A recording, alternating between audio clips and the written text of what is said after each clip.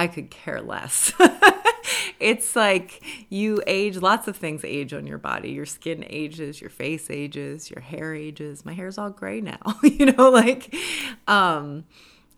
everything on your body changes. And so you have a tattoo, it's going to change. Beth is like my second mom.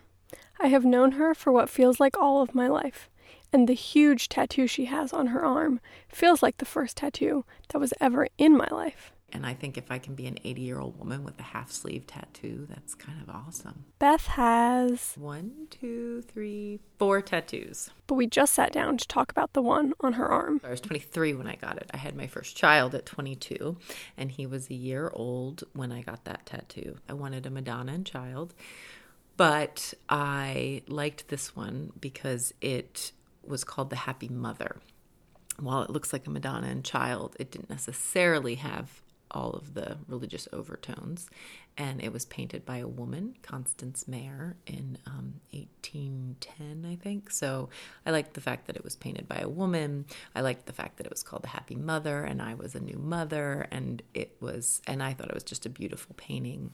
Recognizing that first year of being a mother was very important to Beth. The painting seemed to capture all of the things she loved about being a mother. That's why she wanted it to become her tattoo. Well, I was very young, so it was definitely, I thought I was all grown up, and now I realize that I was very young,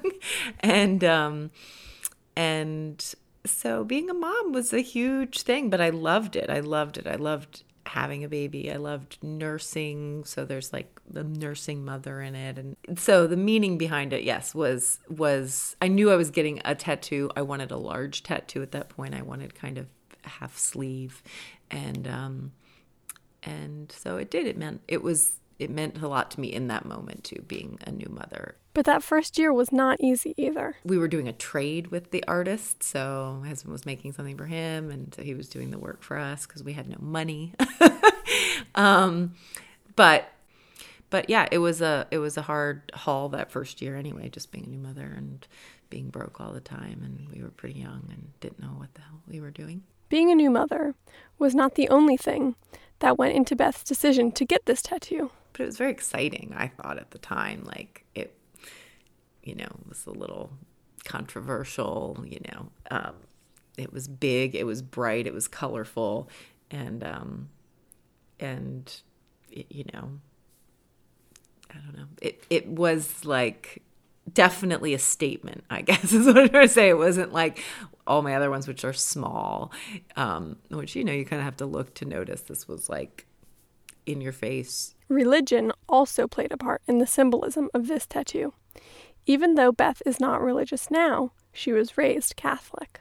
So my mother has always been a big Mary fan, I guess is what I would say. So we had a lot of Madonnas around the house, statues and pictures and things. So sure, that's definitely always influenced me in that way.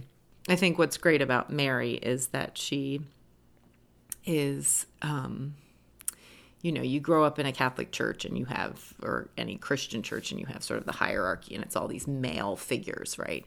And the thing about Mary is she's kind of a rock star. She's just the one female that gets to have some sort of higher status, a little bit like a goddess. It is clear that Beth loves this tattoo, and 20 years later, it still means a lot to her. But that's not completely true with some of her others. However, that doesn't mean that she regrets getting them. It is an interesting thing, because when you pick those things, you are one person, and 20 years later, you are essentially kind of another person. And so the things that sort of interest you at one point in your life may not, or you may be embarrassed by them. You may decide at some point you want a Tweety bird on you, and then later think, oh my God, that was a really bad decision. I'm glad I don't have any of those feelings. I'm sure some people do. I do have a little bit with some of my other tattoos. Like I have a mushroom on my ankle, which is obvious. It was my first tattoo. I was 16, and it's certainly nothing I would ever pick today. But it's small and it's inconspicuous, and And it's also something to say. It's a story. It was something I picked when I was 16. It's okay. It just becomes a part of you. Yes, you chose it. You picked it. It wasn't something that grew on you. But once it's there, it's like, even if you change, it's just part of who you are, who you were. Does that make sense? Yes, that makes a lot of sense. As a teenager, I feel like a lot of what adults are saying is that you don't want to get a tattoo because you might regret it. It is comforting to hear that what you do is okay, and that your actions are a permanent part of you, whether or not they show up on your skin. Thank you, Beth.